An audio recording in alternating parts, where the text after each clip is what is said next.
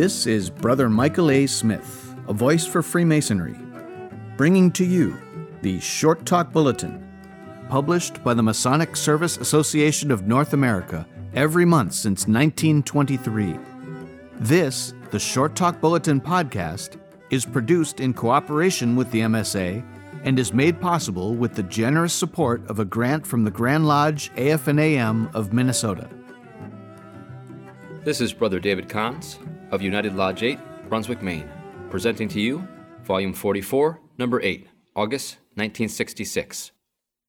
Short Talks for Special Occasions. Author unknown. Leadership. Brethren, we will soon elect the officers of the Lodge for the ensuing year. That thought prompts me to make a few observations about leadership. We choose the kind of leadership we have in each succeeding year. That's not only a right to enjoy, that's a serious responsibility. What the officers will do affect not only the quality of our labors and achievements during the next 12 months, it will have its consequences in the future when others take up the working tools which we lay down. By custom, our officers move up the line, but this doesn't necessarily assure the best results from leadership. The only requirements for advancement to the Worshipful Master's chair may be found in our code, or rules and regulations. Since he is a Master Mason and a member of the Lodge, it is assumed that he possesses the moral and spiritual qualifications which will enable him to be a master or overseer of the work. At times, such assumptions are wrong and may lead to trouble or inertia in the Lodge. Of course, the time to check such possible outcomes is at the time a brother is first elected to the line. Most appointive officers serve at the Master's will or pleasure. The Lodge is not obligated to advance them to elective stations. That should happen only when the Lodge believes that such appointees have the qualities of leadership which will assure its progress and prosperity. In my opinion, the fundamental spiritual quality in a good master is humility. I don't mean a Casper milquetoast fearsomeness. Neither do I mean a fawning insincerity like Uriah Heep's repeated whine, "I'm an humble man." Humility is a demonstration of a man's understanding of these Masonic phrases. We are descended from a common stock, and we meet upon the level. A humble person is selfless because he is sincerely interested in others. He doesn't brag about his doings because he's never satisfied with his own performance and is always consciously appreciative of the help of others. A humble man is always aware of the difference between himself as a person and the office which he holds.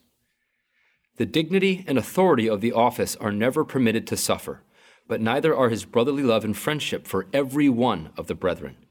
Humility is the most frequently observed in the Master who encourages others and who seeks every opportunity to know each individual member of the Lodge more intimately.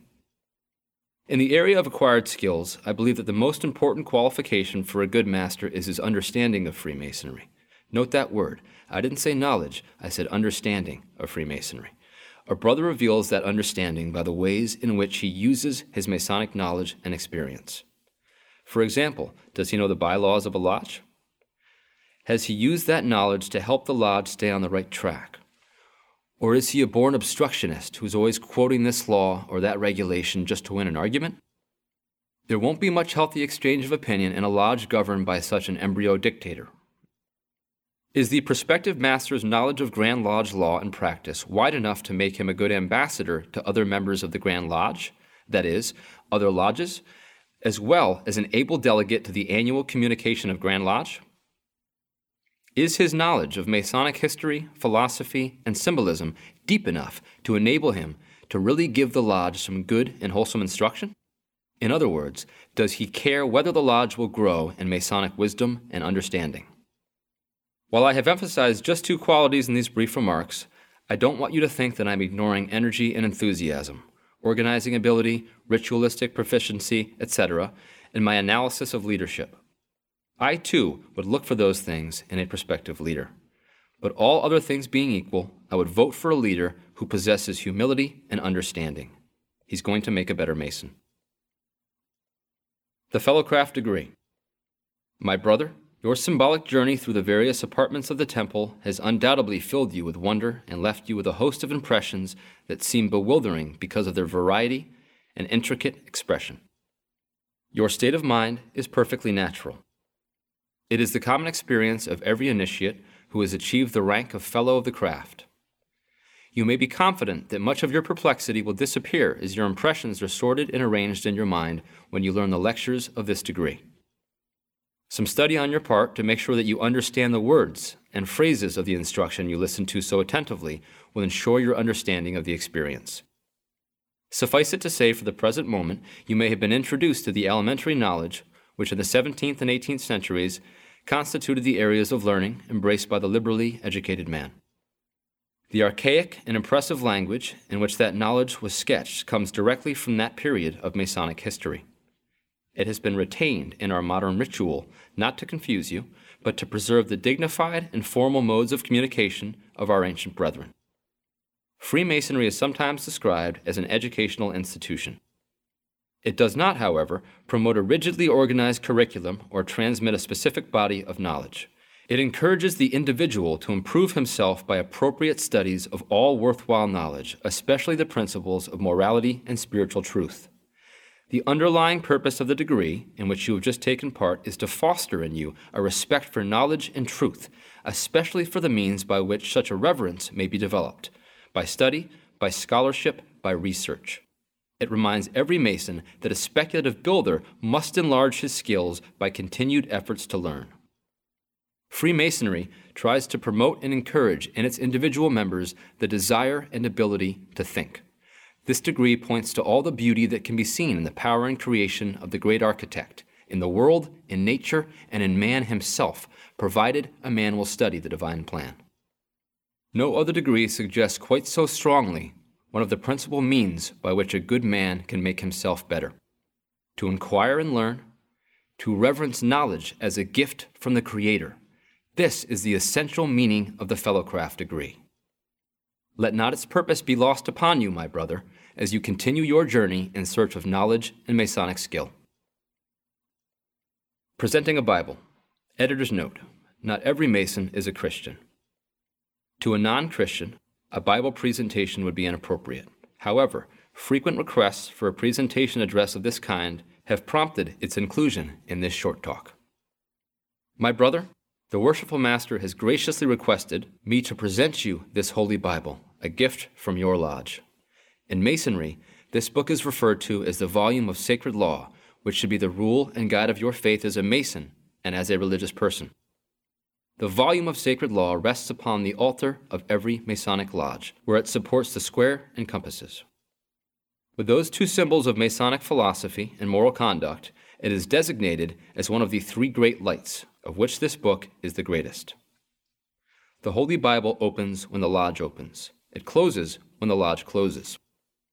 No lodge can transact its business, much less initiate candidates into its mysteries, unless the volume of sacred law lies open on its altar. Thus, the book rules the lodge in its labors as the sun rules the day, making its work reverent and spiritually significant. Let not the image of the opening and closing of this book be stretched too far. It is not meant to suggest that you open and close this volume only when you come into the lodge room. The volume of sacred law is the prime source of that spiritual light for which every speculative Mason is seeking. As such, consult it on every convenient occasion, for within its pages you will find, for example, the historical account of the building of Solomon's Temple, the foundation stone of Masonic ritual and teaching. But more than that, from a perusal of its sacred pages, you may learn the fascinating stories of God's chosen people, who gave to the world the concept of the one true God and his expectations of the children of his creation, of the age-long conflict between kings, priests, and prophets, wherein the kings did battle for or against the cause of Jehovah, while the priests established ritualistic forms for religious observances, and the prophets re-emphasized the spiritual meaning of lives lived for God. In the New Testament, you will find the story of one who suffered and died to establish a new idea, the law of love, and the account of a small band of men who changed the world by means of that idea and their own indomitable courage. No Mason really needs to be told of the significance of the Holy Bible in Freemasonry. It is central and sovereign, the dazzling light of spiritual revelation and the steady beam of moral illumination. Upon this book, you reverently placed your hands when you took the obligations of a Mason. Those vows are sacred because of their association with this holy volume. Every time you witness the pledging of a newly admitted brother, you will silently renew the vows which you have made until their language and their imagery become more and more eloquent in his binding you to the great moral commitments which you made on a volume of sacred law. This book is yours, my brother, to consult throughout a long and useful life for Masonry and for mankind. Read from it regularly and often, for only by its guidance will you find the light which will ultimately reveal that which was lost, the goal of our spiritual seeking. Lawful age. A candidate is said to be of lawful age if he has reached a specified birthday, usually 21. In some jurisdictions, lawful age is 18 for a Lewis, the son of a Mason. Usage has differed in various countries as to the time when maturity of age is supposed to have arrived. Today that age is generally 21, Masonically as well as legally.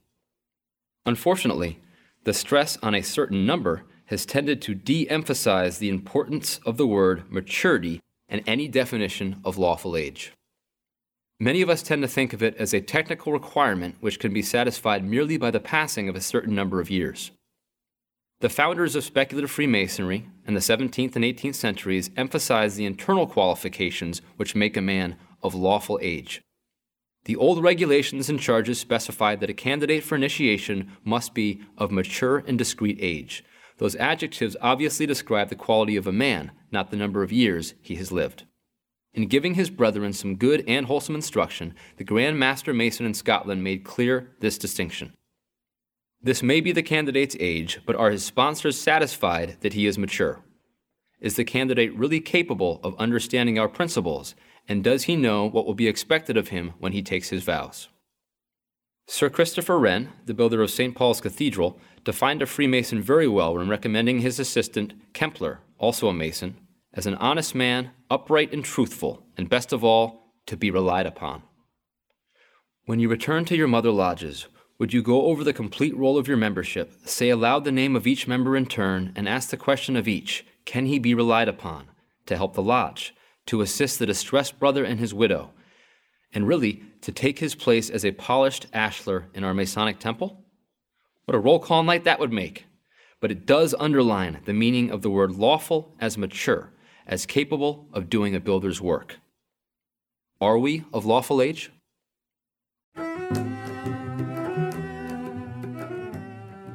This is Brother Michael A. Smith, a voice for Freemasonry. And this has been the Short Talk Bulletin podcast, produced in cooperation with the Masonic Service Association of North America for the purpose of providing a common stock of vetted Masonic information to all of the constituent lodges of all of the member jurisdictions, and is made possible through a generous grant from the Grand Lodge AF&AM of Minnesota, who have been engaging and inspiring good men who believe in a supreme being to live according to the Masonic tenets of brotherly love, relief, and truth since 1853.